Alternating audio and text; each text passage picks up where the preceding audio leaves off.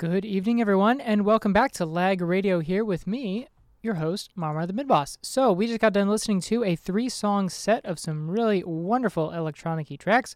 Most recently was a couple of chiptune tracks from Halloween, a Chiptunes Equals Win compilation, came out a while back. Most recently, we listened to Aqualex with The Candy Corn Witch, and before that one was very, very appropriate for tonight's episode of Lag Radio. We listened to Them Not You with the song Room 237. All the way at the top of the set was a brand new one from Ansonics.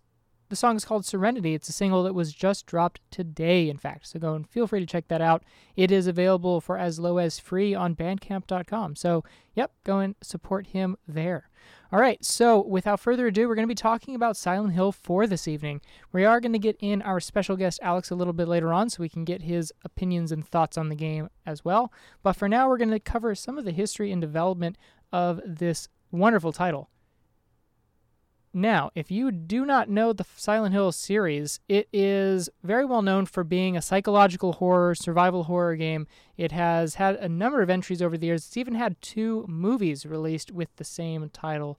So it's actually fairly well known. Maybe not quite the Resident Evil side of things, but it is kind of the other side of the same coin when it comes to survival horror and where it all kind of came from. So first off, the game was developed by Team Silent, and that same team developed all 4 of the original Silent Hill games, the 4 titled ones, or numbered ones, right? So after that, they started coming out with other Silent Hills with different subtitles, stuff like Homecoming, Shattered Memories, I think is one of them.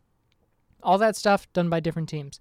Team Silent is the one that did the first 4, and it consisted of a bunch of employees from Konami who didn't really succeed at a whole lot of other projects at the company. They weren't working so well with their teams, or maybe they just weren't feeling whatever projects they were working on, so they all had the intention of just leaving at some point. They had the intention of just ditching the company, and so they gathered up all those people and they said, all right, you're going to be part of this new team. We're going to try and make a new IP, new intellectual property called Silent Hill.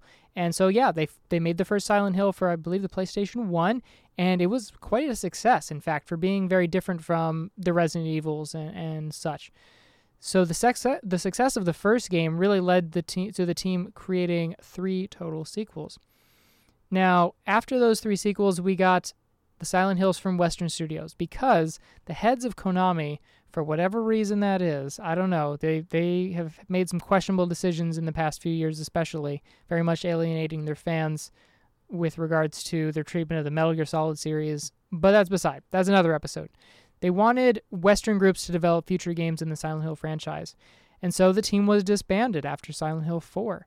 And this is one of the reasons why a lot of people consider the first 4 Silent Hill games to be the ones that worth playing or worth the legacy and the recognition of the Silent Hill name. Now, some of the members of the team post-Silent Hill 4 went on to help with the Siren series, which was actually created by the director of the original Silent Hill game. He split off from the team after the first one and wanted to kind of do his own thing, make a new IP of his own. So, yeah, Siren is another one that you can check out as well. Now, the game Silent Hill 4 takes influences from a whole host of different other media, but some of them that have been cited by the directors and the producers and all that are movies like The Cell, movies like Jacob's Ladder, books like Rosemary's Baby, but most prominently they cite a particular book that was written by a Japanese author. That author's name is Ryo Murakami. There's another very famous Japanese author called Haruki Murakami, so not the same person, but there was a book by Ryo Murakami, and the book was called Coin Locker Babies. It is about exactly what it kind of sounds like. It's about a baby that is found inside of a coin locker. I myself have not read this book. I imagine it's probably very graphically detailed and perhaps very horrific, so can't say whether or not it's worth reading, but that is one of the big influences for this one. Now, interestingly, Silent Hill 4 was also developed alongside Silent Hill 3. So after the release of Silent Hill 2, which was a big hit, still considered to be one of the best horror games ever made, the teams, I guess they split their efforts somehow, and they were able to develop 3 and 4 at the same time. Now, 3 was the one that was going to continue on, keep the kind of Silent Hill legacy feel in some ways by placing the game inside of Silent Hill itself, the town, Silent Hill, of which the game is named after. But Silent Hill 4 is subtitled The Room. It's the only one of the 4 games that has this little subtitle. So the reason why they did that is because they wanted Silent Hill 4 to be something else. They didn't want to keep making the same game over and over again. You've got this open town. It's covered in fog. There's a lot of scary monsters in there. You have to figure out why it is that you ended up there, or who brought you there, and why is it all crazy and scary there. No, they wanted to do something else. So in fact, they wanted to kind of portray that through the name as well. So The Room is, just kind of like a way for them to get that across. Now, it was originally not intended to even be a Silent Hill game. It was originally intended to be something totally different. But due to the changes of the Silent Hill formula and the working title of the game, which was Room 302, which refers to the apartment that the protagonist resides in and just so happens to also be locked in, but we will touch on that a little bit later. But yeah, for those reasons, they decided, you know what, we can probably spin it into a Silent Hill game, just kind of market it differently, is all. The reason why they decided to lock the main character in his apartment was actually interesting. It's not uncommon for a lot of games to use your, a certain area of the game as your home base. So think like Dark Souls, you go back to kind of your home bonfire of sorts, right? You go to any sort of tactics-based game. There's a lot of the times there's some sort of citadel or some kind of place of respite, I think it is, where you can just kind of take a breather. You can formulate your strategies, get yourself all equipped up or de-equipped or change equipment, get healed up, all that stuff. So they wanted to kind of flip that, because that sort of home base area, that whole home base aspect, that tends to give you this kind of safe place, right, where you can take a breather, save your game. But they wanted to make that area into a dangerous space. Instead, they wanted to flip the idea and turn that titular room as a safe place and turn it into a danger zone. They wanted to make it feel like you are not okay, even if this area does have a place to save your game. And this is why certain parts of the game, you start to see that the room itself changes over time. And we'll talk about that a little bit more in the story section of the show. Now, every time you journey into the other world, which is basically just this hellish zone, this is the only way that you leave the apartment ever, right? So we'll talk again also about this in the story, but in the game, like I mentioned, you are locked. As the Henry character, you are locked inside of this room, but the only way out sometimes is through this hole in your bathroom that leads you to another world. And it's crazy stuff. It is super interesting, because when you are in the other world, you've got this third-person perspective, kind of like your typical Silent Hill game or your Resident Evil game. You're looking at your character from the top down or from a certain angle. Usually your camera, you could imagine, is placed somewhere near the ceiling. Instead, what they did also is when you were in your apartment, you actually have a first-person perspective. And they wanted to use that because they wanted to imbue a sense of claustrophobia when you're in the apartment and make it more personal. As it repeatedly says when you examine the item in your bedroom, it says, "This is my bed." And that's all that it ever says when you try and examine your bed. It says, "This is my bed. This is my bed." And so it kind of, at least to me, that kind of sparked, okay, they want this to come across as your room, your apartment. This is your safe space. And also, you really want to exit sometimes because the ceiling is not that high and you can't see too well outside of some of those windows. Now, they wanted to also make the game have a sense of exploration and a sense of mystery so that those who examine everything, looking out a window, looking out a peephole, those are the people who are going to get the full story. A lot of the times these things, they aren't mandatory for you to go through the game, and there's no sort of like scripted scenes a lot of the time when it comes to these. So really it's up to you if you want to learn a little bit more about the background, but that's, again, only if you want. I like that. I like having that freedom and that choice. Certainly some people want to just speedrun the game. Interesting for me, at least, was seeing some playthroughs and such of the game versus my own experiences playing, and I saw a person get through about to the point where I was at the time, and it took them maybe 2 hours, but for me, on my end, it took me 6 hours.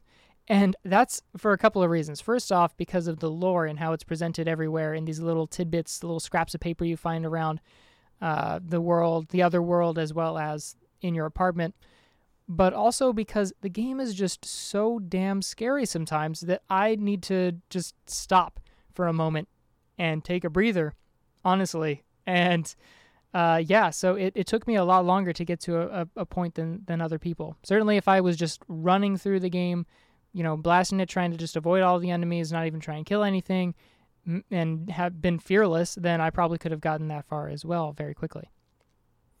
Now, another thing is that they wanted to imbue this fear of the abnormal, stuff that has a hint of familiarity, but also still feels out of the ordinary, such that it produces a lingering feeling of fear and not just a jump scare, right? So I think a lot of the time, one of the key moments in horror history, I think, was that Resident Evil, part of the original game, where a dog jumps out at you from, I think it's a window inside of an apartment complex. Like, you're almost all the way through this apartment complex. You keep making the same turns a lot of the times down these hallways, and everything looks the same. Nothing happens. You keep expecting something. Nothing happens. And suddenly, boom, this dog bursts through and it just murders you, right? It's just, wow, this is crazy scary. But with regards to Silent Hill, at least in the fourth one, they wanted it to be more of just this impending sense of doom. You hear sounds and something is around the corner, or something is coming after you, and it's not just this sort of jump at you out of nowhere. Now, related to that, they wanted to also imbue a fear of being hunted. So where you aren't really sure what it is that's chasing you, right? The sounds are kind of all over the place. We'll talk about the sound mixing later as well, and the production, but they wanted to imbue the sense of something is chasing you, but it's there, and you need really to get away from this thing. It gives you that vibe, absolutely. During certain sections, we are going from room to room, like in a prison area, and you go through one of the cells, you exit, you go a little bit to the right, and you enter another cell, and you hear, if you're wearing headphones in particular, you hear in the left or right, wherever you came from, whichever direction, you hear in just that ear a door open up, and you hear footsteps, and you hear other signs of movement, and it's brilliantly done to try and get you to feel like there is something coming after you. You've got to hurry out of that cell and just ditch. It is very, very effective in that regard. So that's going to be it for the development section of the game. We're going to be talking a lot about the story, going to try and get through as much as we can shortly. We're also going to be talking about the soundtrack and gameplay, and of course our closing thoughts for the second hour of the show. If you want to call in later on, 949-824-5824, 949-UCI-KUCI is the number. We're going to be doing that giveaway, so when I tell you to, just call that number, and if you're the first person to call in, you will win a Super Pyramid Head shirt or a sticker, whichever one you prefer, whichever size you prefer, color you prefer, you got it. So feel free to check out the Facebook to see what those look like, facebook.com/lagliferadio. Also, our other social media outlets, Twitter.com/lagliferadio is one of them. Instagram is @DJ_Marmar. Our playlist page is lagliferadio.wordpress.com. And we have a Twitch as well on Sundays and Wednesdays. You can visit me from 8 p.m. to typically around 10 o'clock at night Pacific Standard Time. That is twitch.tv/DJ_Marmar. All right, without further ado, we're going to start listening to some of the music from this soundtrack, this absolutely gorgeous soundtrack. I have so much I want to say about the soundtrack later, so so excited. We're going to listen first to one of the first tracks, I think, off of the album, and one that really encapsulates some of the feel of the game. It is, as most or all of the songs in the soundtrack are, by Akira Yamaoka. We're going to be listening to one featuring a vocalist named Mary Elizabeth McGlynn. She's very well known. We'll talk about that too. The song is called Tender Sugar. Again, Silent Hill 4 this evening on Lag Radio. Thank you for listening to KUCI 88.9 FM in Irvine. Hello, everyone, and welcome back to Lag Radio here with me, Marmar the Bid Boss. We're joined in the studio this evening from our longtime friend and compatriot. What's up? Hey. You've been doing this for so long. You said that so fast, it sounded like you said Marmar the Big Boss. I'm like, oh, you played Metal Gear Solid now? Or were you, yeah, I got promoted. Boss? Yeah, I'm no longer the Mid Boss. Now I'm the Big Boss. We're joined by Alex of Palette Swapped. You can listen to his show on Tuesday nights. I can't remember the last episode I was here for. Was it... Jeez. Wasn't Earthbound. Was it Earthbound, though? Maybe it was. That means... I think it was. Yeah, it's been like a month and a half. Yeah. Dang, well, welcome back. Welcome back. So we're talking Silent Hill for the Room this evening, which is our start to Spooktober month, where we're going to be covering a different type of horror game every single week. We've already discussed the history and development about Team Silent and how they were the end of the pretty much good Silent Hill games, I think a lot of people would say.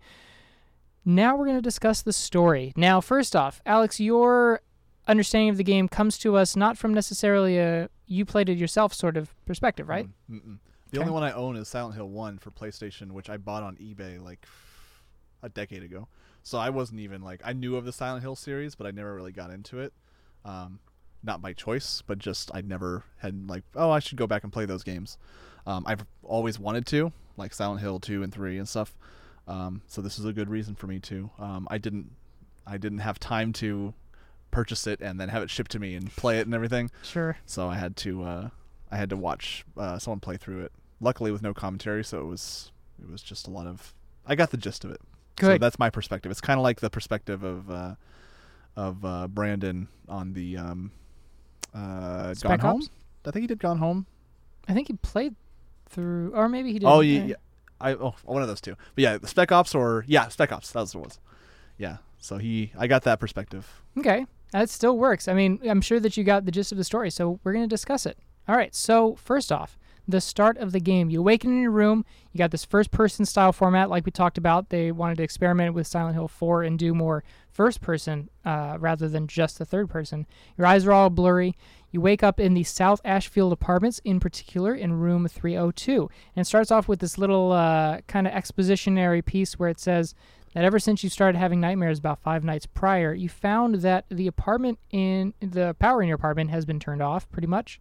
Although I guess the lights do start to work, but something about, some of the other power just isn't really working so well. Your phone line's been cut. Some objects, like a TV, exist where other items of yours used to be. Like it mentions there was a record player, he thought, or something. Interesting. I didn't know that TV wasn't there. Yeah. Stuff is just different. And most importantly, though, you're locked. You're locked inside this apartment. Pretty literally. It's not just like the door's locked. It is like chained. Yes, yeah. There's padlocks and chains. Bevy of chains and locks. It's like a web. You were not getting out. It looks like a version of Saw or something, where it's just like there's tons of chains and padlocks, and you're not getting out of that place, essentially. Oh, no. And the windows are also locked, and you can knock as hard as you want. You can scream as loud as you want. Nothing is coming at you. You can look through the peephole, and no matter what you say, no one hears you. So it's almost like you're in another dimension. Yeah. It's crazy stuff. I think some people were saying it's kind of references the House of Leaves. Do you know that book? No. It's a pretty well known one. It's very experimental in the way that it delivers its story. What's the genre? It's like horror. I wouldn't say sci-fi, but it's a weird off-kilter sort of book. I want to read that. That sounds very interesting. Read it and read it physical. You can't do this like digital. Wait. Okay. Yeah, it's like Mark something Danielski or something like that. I don't know. We'll talk about it. Yeah, we'll talk about it off here. But yeah, so it's this kind of non-Euclidean space where you're just trapped in this alternate kind of dimension, it almost feels like. And inside of your apartment, you find that there is a hole in the bathroom. A small little hole with which you can probably crawl through. And since you have no other way of getting outside of the apartment, you see this and you're like, well, what the hell? Give it a try. Yeah, what the hell? Perhaps even literally. Yeah, that's foreshadowing. Unfortunately, in the beginning, at least the first time you crawl through, it leads you to this strange subway world where everything is just horrific. There's just metallic stuff everywhere. Well, yeah, and even before that, your apartment, he mentions that everything's all rusty. So yeah. It's something's going on in here. And so when you go through the pole, you see that it looks even nastier, rusty and bloody, and something's off about it. Yeah, it just looks terrible and gross and very not human or welcoming at all. There's rust everywhere. There's possibly blood, possibly maybe both. I don't know. So when you crawl through the space, you're taking this really long escalator down and you start to explore at the bottom of it. You do come across a woman named Cynthia, and she seems to think that the world that you guys are in right now, this strange, horrific world, is her dream, and you just happen to be in it. You're one of her dream peoples. Now, you escort her around at this point in the game, and you try and lead her, hopefully, to find a way out. She needs to use the restroom really quickly. She kind of gets ill, I think. She starts to feel nauseous. Yeah. And while she runs into the women's restroom, out of the men's restroom come up. Well, first off, there's a dog that's just like, but it's not a dog. That's the thing. Yeah, it looks like a dog, but then it's using its tongue as a tube to suck the blood of another dog or something. It's just like, yeah. Yeah, pair of dogs that are just like eating the other one kind of in a way, and they have this crazy sounds that are coming out of their mouths, like they're groans and squeals, but also like hissing. It's, I don't know. It's crazy and inhuman. Definitely. Yeah. So you found previously kind of this rusty steel pipe, and at this point you just fend them off as best you can. You smash them to the ground, and you don't extinguish their lives until you smash them with a boot. There's no way, all of the enemies in the game, except for the ghosts, the way that you permanently kill them is by stomping on them. And if you don't, they just rise right back up again. I thought there was another game that we had played on your show that did that. Was that Spec Ops that did that? I thought there was some other game that you have to, like, you can kill them, but they won't die until you like stomp them. But I don't know if it was a game I played here or another game I played, and it just, that reminded me of that, where it's like you can kill them and stuff, but you have to like do a finishing blow. I can't recall. I know that that's, of course, a big part of Gears of War, right? The curb stomp. Well, then that would probably be Spec Ops then, because Spec Ops: The Line was very similar to. Could be. I don't know. I'm just getting that I got that feeling when it saw those finishing blows, where it's like, yeah, you need to extinguish them, or maybe I'm thinking maybe Silent Hill has always done that since the beginning. I think it could be. Yeah, I think it's been a Silent Hill thing. I'll have to look over the episodes again and try and jog my memory, but.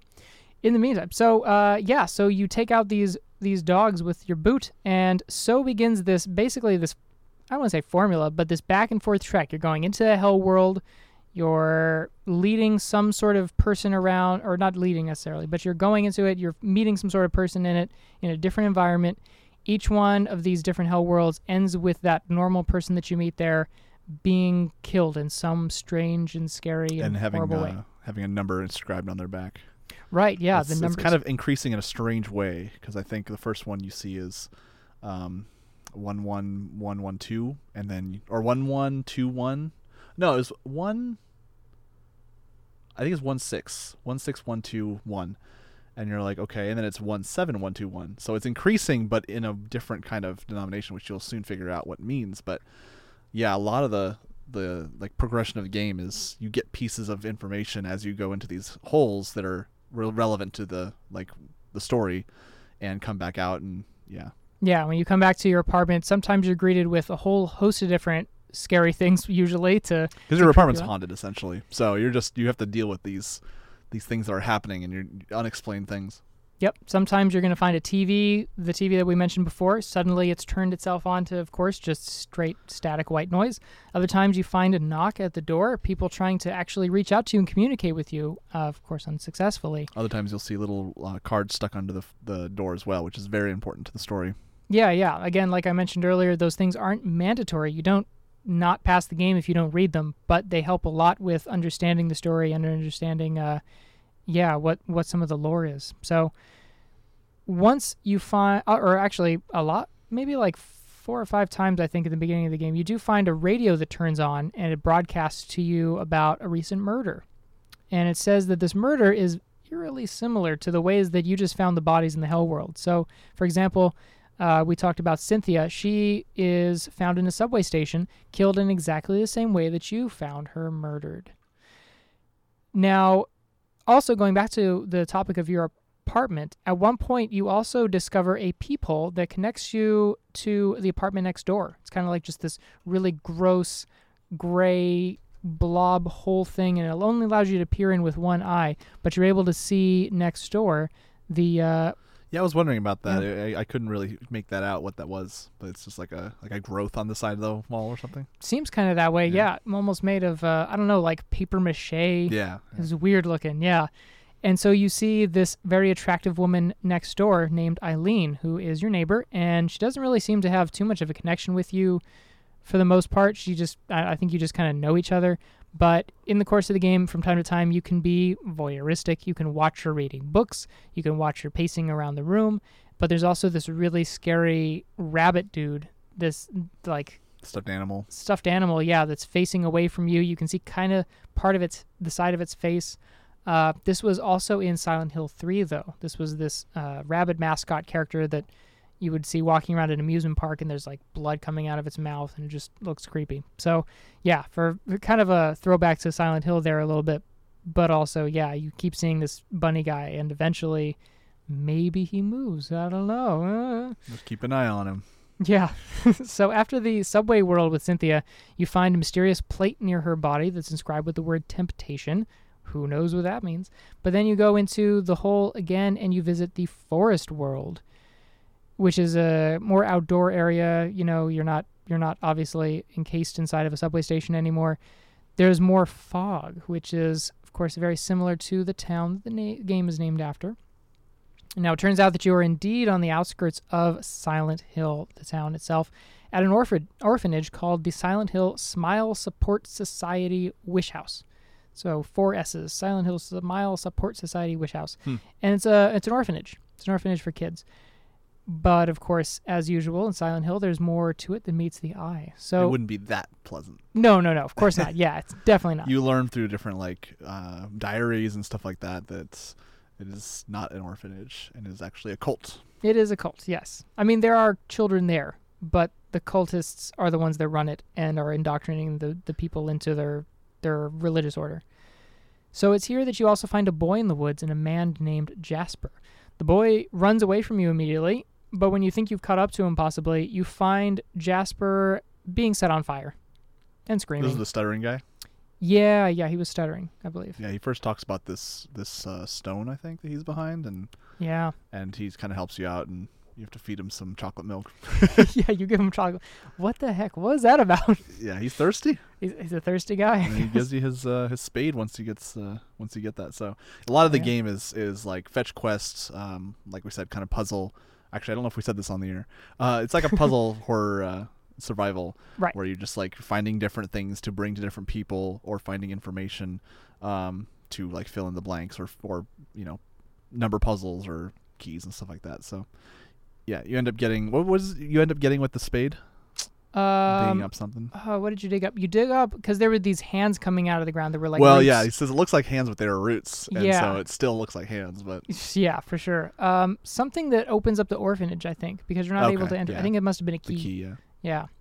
So you go through the forest world as the second part. Now we're going to take a break and listen to some of that beautiful music before we go and discuss some more. So let's listen to The Last Mariachi, which is the song that's on the title screen of the game.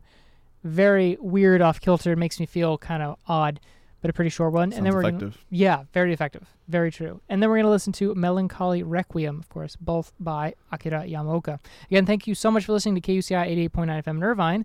This is Lag Radio here with Marmar the Midboss and Alex. All right, everyone, welcome back to KUCI 88.9 FM in Irvine. This is Marmar the Midboss here with Alex, and we are Lag Radio. We're discussing Silent Hill 4 The Room for our first of the Spooktober-tacular games. So we're talking about the story right now. We're going to try and blaze through it because there's a whole lot that we need to cover besides just the story. So we talked about the forest world. After that, we visit the water prison world, which is just like what it sounds pretty much. It's a prison in the middle of the ocean or something, or a lake. Something like that was what it seems like to me. Is that the circular one? Like the yeah. There's like a tower. Creepy. And they have like these rooms that rotate just so they could like have dispose of dead bodies in them. It's pretty yeah. Creepy. The way that they're disposing it not just by like throwing it into the ocean or anything, but they're dropping it to the kitchen where they make the meals. Oh, that's right. Yeah, it's special. It's good stuff. So good. After that is the building world, which is just this giant mess of like urban shops and fire escapes and these weirdo elevators, and they're all kind of MC Escher-esque. They're all over the place. The resident that you meet there is Robert, who happens to live in the same apartment complex as you. But, he dies just as easily as all the other ones do, pretty much. And this time he's electrocuted, though, in a shock chair. And there's this boy who, from the forest that we first found, he's kind of keeps visiting all the... up. Yeah, he's visiting this crime scenes. So we start to wonder, like, is the boy doing it? What is he? Well, apparently his name is Walter Sullivan, and That's what you're hearing through a lot of the news reports of just like the Walter Sullivan murders, and like whenever you hear him, it's like it's very similar to the murders, but we can't really say because he's dead, so we don't know how these murders are still happening. And Yeah, exactly. And this is a little kid. Like, how is he doing this? Yeah. Like strapping a full-grown man to an electric chair. I don't know. But so moving And along. why, too? Yeah, exactly. I don't know. So next up, we go to the apartment world, which is, as always, a very horrific version of something. In this case, it's your actual apartment building. And so this is where you learn a lot of the lore. So you learn that there was a journalist named Joseph who lived in the exact room that you live in, room 302. He was investigating a series of murders that Alex just mentioned was related to Walter Sullivan, who happened to be a part of a cult that ran the Silent Hill Orphanage, and that cult, known as the Order, ran a lot of other parts of Silent Hill. Now, apparently, he was a serial killer, and the numbers that were inscribed in his victims referred to the number of the victim out of 21 murders that he was seeking to commit. So that's why we had the number before. We said what? We said one. It was 16121. Right. So it was 16. The middle one happens to be like a slash mark. Mm-hmm. So it would have been 16/21. So 16 out of 21. Yeah. What reason? Why 21 though? I don't know. We just are not sure at this point. But Hospital World comes after this little bit of lore. We visit the hospital because we have witnessed at the end of the apartment world, we see our neighbor Eileen die.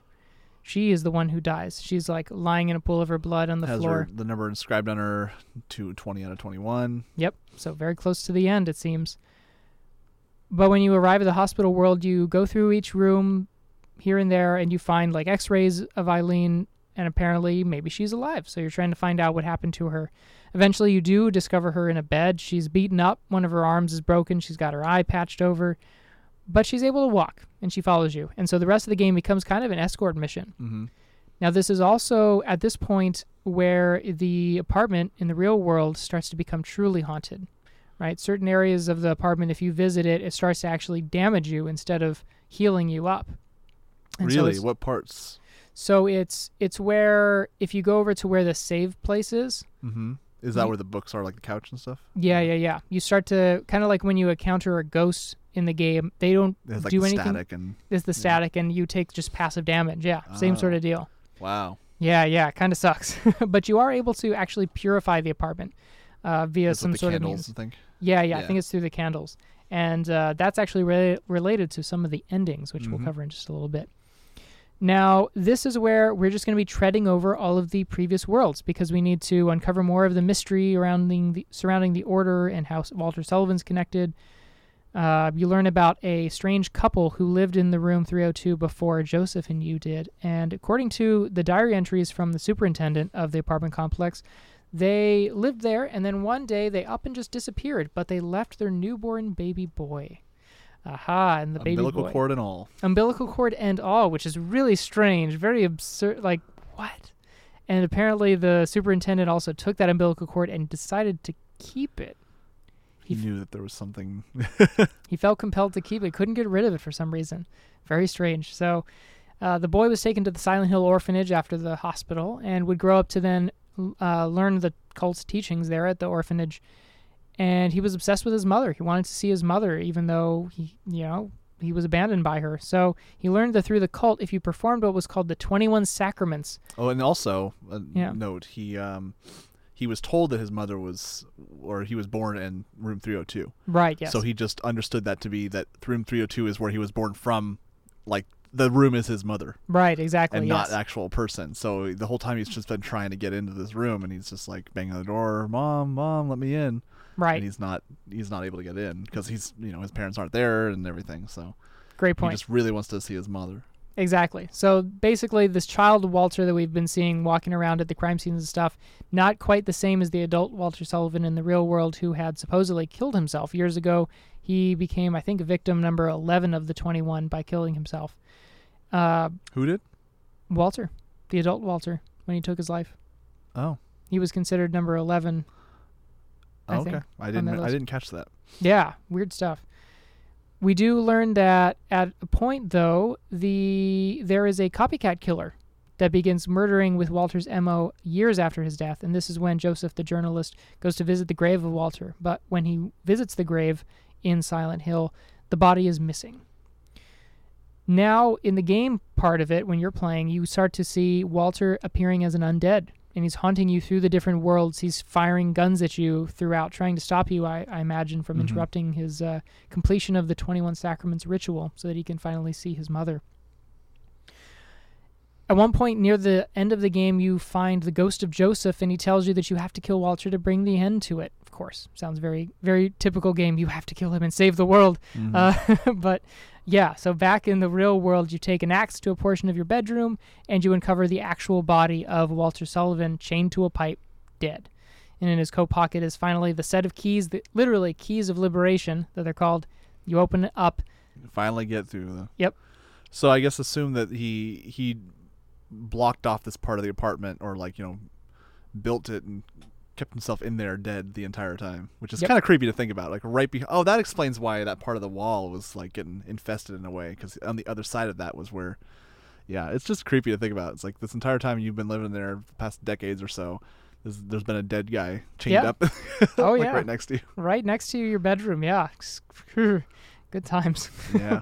So you open up the room from 302 now that you've liberated yourself with the keys, and yet the real world is basically the same hell world that you've been in. You see flush walls with things crawling on it, and creatures everywhere.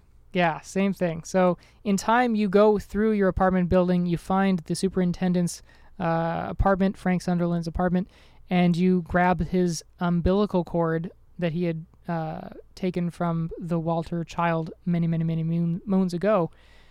And at that point, you have this really intense headache, but Eileen, who's been with you this whole time, she says that she needs to leave to help that little boy. And how she's going to do that, especially beat up as she is, who knows. But you go and follow after her, and you finally have your showdown with the adult Walter.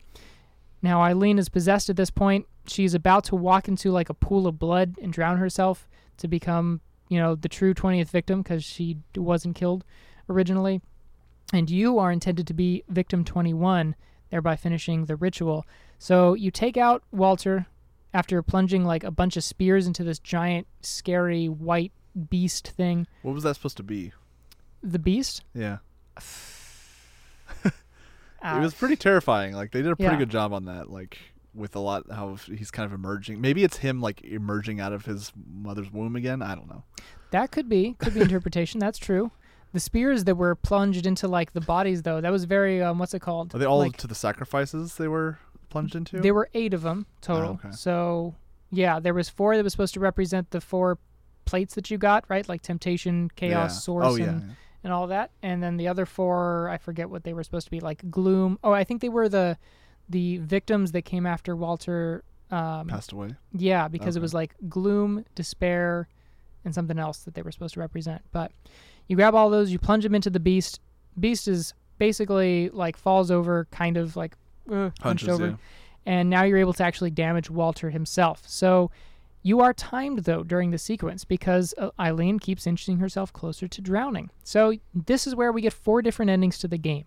Now, first off, the ways that you get the endings, they depend on whether or not Eileen dies, whether or not she drowns herself in the pool of blood, and also what is the condition of the apartment, of Henry's apartment by the end of the game, because like we mentioned, it's haunted. So first ending, worst ending of them all. Eileen dies, and you have not done much to your apartment. It is basically the most haunted ever. You get the 21 Sacraments ending, which is where Eileen is dead. Walter is dead as well, because you do defeat him in order to trigger the ending. But then it cuts over to the apartment, and inside of the apartment, it looks kind of terrible inside as usual, and you hear a radio broadcast saying that a series of bodies were found near Silent Hill, couple of which were Eileen Galvin and Henry Townsend, which is you, among others. So that means that you're a ghost haunting the apartment? Yeah, I think so. I think that's what it would be. About that. Everyone dies, basically. Everyone dies in that ending. And, well, I guess then also maybe the sacraments was fulfilled. Ending 2 is where Eileen dies, but you did deal with your room during the course of the game. So you hear at the end, same sort of deal pretty much, but on the radio, when you, Henry, reach your apartment, you hear on the radio the 5 people were found dead near Silent Hill, one of which was Eileen, and then you, as Henry, fall to the floor, crumpled over, and just cry, basically, right? You grieve over the loss because you weren't able to save her. The third ending, my favorite, is Mother, which is where you've saved Eileen, but you did not take care of the hauntings in your apartment. Now, this is where, at the end of it, you defeat Walter. You and Eileen are able to get away. You go and visit Eileen in the hospital with some flowers. She's very happy to see you. It's all like, oh, yay, everything is good. Yay. And then she says, all right, I think I guess we're going to have to return to South Ashfield now, right? The apartment complex. And so it cuts to the inside of the room 302 that you've lived in, and it is looking absolutely worse than ever before. This is the most haunted place imaginable. Like, it's so bad. So yeah, even though they got away and survived, now they have to go back to that. Oof. I don't know why you'd have to. I mean, I would just be like, hell no, I'm moving out, sorry. Or do you want to move with me? Because, yeah, I'm not living where this guy just like hung himself up like the next wall across from me. Yeah, like, no way. Can't just get over that. No. Silly people. Silly video game characters. And then the final ending, which is the good ending, is the escape. So you did save Eileen. You go to visit her in the hospital, same way.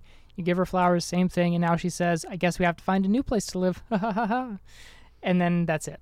It's too good. It's a little too goody. It's unsatisfying. No, yeah. So we will talk a little bit more about that in a little bit. Let's cut to some music, and then let's also do the giveaway. So please call in now, 949-824-5824, 949-UCI-KUCI, if you would like to win our Super Pyramid Head t-shirt giveaway / Super Pyramid Head sticker giveaway. Whichever one you prefer will go to you. I'll have it shipped straight to your doorstep. Don't have to go anywhere. Just call in 949-UCI-KUCI now. All right, next song we're going to listen to is Confinement by... Actually, no, let's listen to Cradle of Forest, which is a little bit of a longer one, but it's got a different vocalist than Mary Elizabeth McGlynn. It's got Joe Ron in there. Hope you enjoy it. Thank you for listening to KUCI 88.9 FM in Irvine. This is Marmar the Midboss here with Alex, and we are Lag Radio. Welcome back, everyone, to Lag Radio here with me, Marmar the Midboss, and Alex. We are discussing Silent Hill for The Room, finishing up the show with some wonderful tracks. Most recently was Cradle of Forest from Akira Yamaoka featuring Joe Rome. And also a big thank you and congratulations to the winner of tonight's giveaway, the winner being Steve out of Costa Mesa. He decided to go with the Super Pyramid Head t-shirt. So we're going to be shipping that to him straight to his doorstep in the next couple of days. So congrats. Thank you very, very much for listening. And of course, stay tuned for future weeks where we will be doing a giveaway every single week. Continue to do so. So we've talked about the game's story now. We're going to discuss the soundtrack and gameplay and everything else involved. So first off, soundtrack. Holy crap. Akira Yamaoka. Brilliant. Brilliant, brilliant, brilliant. His name is iconic with the Silent Hill franchise because he went from being just the composer to the sound designer to the producer. Basically the game is almost like his more than anyone else in a lot of ways. And his really work is like I can't think of any other horror game that does better music because like it's not just like some horror games will just do no music and it's just the sounds, which he does. Does he do the sound design or? Yeah. Okay, yeah, that makes sense. But then there's just a lot of just the like ambient eerie elements that will just like enhances like almost kind of a ambient industrial music where it's like gives you this feeling of an impending doom. He just does a really good job of all those songs. It's brilliant. Yeah, all the industrial feels and all the metal grinding and how it changes. If you're using headphones, it changes in your ear from one side to the next and how that's very mixed. Disorienting. Disorienting is a good word. Very experimental. I like how the songs, like this soundtrack I've been listening to for over a decade, easy. And I can just listen to it without thinking about the game or anything. Like without strictly wanting to listen to like a horror game soundtrack. If I just wanted to listen to a good soundtrack, that's the thing that makes it unique. Is that a lot of horror, like you can't really think of what horror game soundtrack I'm going to listen to. But with this one, it's actually good, like on its own. Right, exactly. A lot of focus on sounds that are inhuman, very abstract sort of human, moans and gurglings. That's something you would never really hear in real life. And like reverb.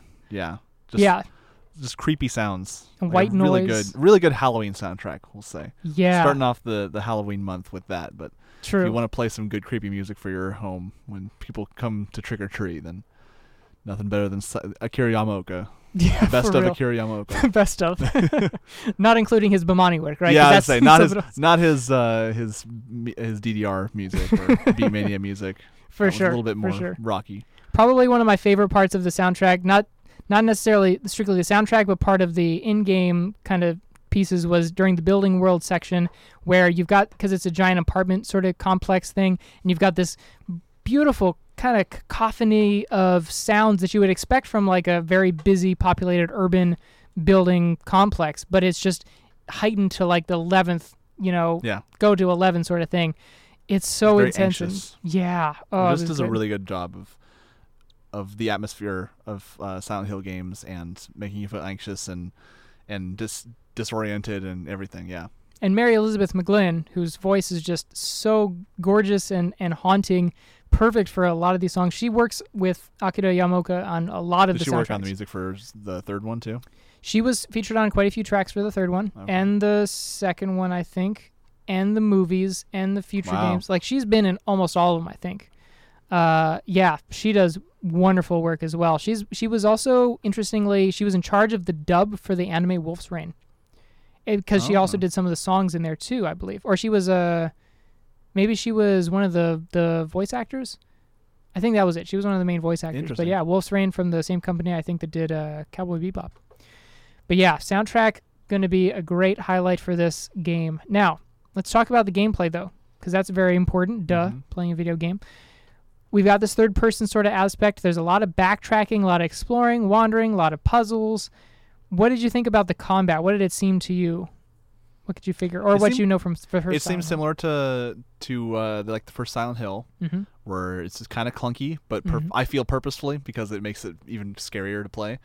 However, it looked like the controls were not tankish in the way that the first Silent Hill. I was talking to Marmar earlier that what made the camera angles really work well, because that's another thing that's worth mentioning, is the camera angles are very, I would say, Lynch-esque, where it's like very almost like security camera, like very strange angles, like right above them, or like purposefully blocking out certain areas so they kind of sneak up on you and give you a sense of unease. And so the tank controls worked a lot better back in Silent Hill 1, because what I mean by that is you rotate by pressing left or right. This is before analog sticks, but rotate by pressing left or right, and then forward just makes you go forward no matter what way you're going. So that makes it so the camera angles can work. But it sounds like this one's kind of free roaming. You can use the analog stick to kind of go wherever you want, and when the camera angles change, it sticks with whatever location or what direction you were going until you change it, which seems like a good compromise to me. It's a good point to bring up the probably purposefully clunky controls, because that was one of the arguments for Shadow of the Colossus as well, which also had kind of a iffy controls. I think a lot of people weren't too big of fans of. I guess I'm more forgiving to games like Silent Hill just because it adds to the stress. Sure, like, yeah. I don't have a handle on this. I need to, just kind of like what you would be in that situation if you saw a demon coming at you, and it's like, okay, how do I operate this gun? Oh yeah. So I guess to me it's more forgiving than like a action adventure game that would be very frustrating if you had to stumble over the controls. Definitely. That's something that was frustrating for me, was the frame rate drops that I encountered when there were multiple enemies on the screen, or there was a lot of fog in the Silent Hill sort of portions. That sort of thing was like, oh no, it hurts so much, because you want to get away, or you want to beat them up faster and kill the enemies, but you're not able to because frame rate sometimes. Now, the inventory system. That one, was it like 8 or so you can carry at a time? I want to say it was maybe closer to 10. Going back to Earthbound again. It is like Earthbound again. Yeah, it's like almost as scary as the rest of the game. You had very limited inventory, and you needed to kind of just like work around, because it combined it with some of the puzzly things that you needed to work with too. So just like in Earthbound, the key items are also part of the same inventory, so that makes it super frustrating. You have to keep going back, either dropping something, going back, that's one of the options. Or the other option is going back through the hole, going back to your apartment, storing your thing, going back through the hole, finding the spot, which is just a lot of backtracking. It was. That's something that I don't think was purposefully done to make it like frustrating. So that's something that I'm definitely going to say is a sticking point that I'm not a big fan of. Yeah, I agree. Now, the map system, you do have a map, kind of. You bring up the triangle button on the PlayStation controller, and it brings up a map, and it shows you where you've gone through so far. It slowly reveals itself. You get to see blocked doors as red lines and whatnot. I thought it was okay. I think generally the map system was all right, and it does show where you are currently on the map. So, I mean, it's not just like, here's a map, guess where you are. It gets the job done. Now, there is no HUD except for when you're in combat. So a lot of the times I think this enhances the horror elements. Yeah, the immersion. Yeah, it definitely does. But one thing that did bother me was that during the combat parts where there is a HUD partially, you don't get to see how many bullets you've got in your gun. Oh, yeah. You have to count them. Got to count them or bring up the inventory in the midst of combat, which is kind of challenging too, which maybe we could argue that that's a little bit more purposefully done Yeah, too. exactly. You mean the bullets count? And The bullet count and I think the bullet count would make sense. It's like, okay, you wouldn't have like this helpful thing when you're actually in that position. But Sure. You would be, scrambling and everything. You have to count how many bullets you got. Mm-hmm. Now, what about the puzzles, though? I'm trying to think of them. A lot of them were just remembering key codes and what one was putting a doll back together to get into a hole or something. Mm-hmm. Kind of fetch quest stuff. I mean, didn't really all right. add to the whole lore, I guess. It wasn't. Mm-mm. It was just some busy work. It seemed like that to me. Yeah, it was kind of tedious in my opinion. It's like they knew like Silent Hill had puzzle elements and they had to force them in somehow, but it just didn't really seem to work well in this one. So it wasn't so great. Yeah. It wasn't so great. It was very difficult to see some items too, just like randomly thrown about. They're not really that shiny, especially in the darker areas, like in the forest world. Just very difficult to pick up some of that stuff. But yeah, the environments are quite muddy, and sometimes I think that that's very useful when you're portraying the Silent Hill world, but other times it kind of makes it very difficult to play. And then with also the camera's weirdo control scheme where you're seeing it from certain angles, but if you hit the L2 button, then you get to see behind Henry's head. Oh. Sometimes, not all the time. Sometimes it'll change it. So you're kind of constantly like run L2, see if it changes it, run L2, see if it changes it, so you can see more of the field. Yeah, I'm not a huge fan of that either. The camera was tricky in a way that you had to like wrestle with the camera. Yeah, it was kind of wrestling, and you can't wrestle with it in the same way that other games force you to wrestle with it, which is with the right analog stick. Yeah. That doesn't do anything in the game. So, yeah, not a big fan of that either.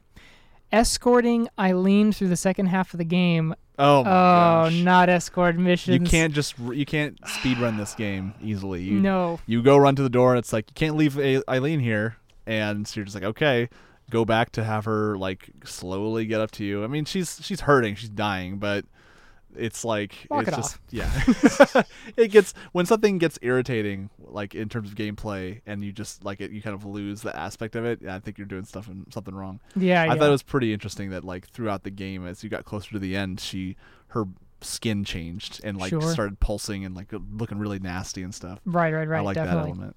Now, I will say that despite all these gripes, the atmosphere, the ambiance, generally how scary this game is, I would give it an 8 out of 10 only because the graphics are pretty dated because it's a PS2 game. Yeah.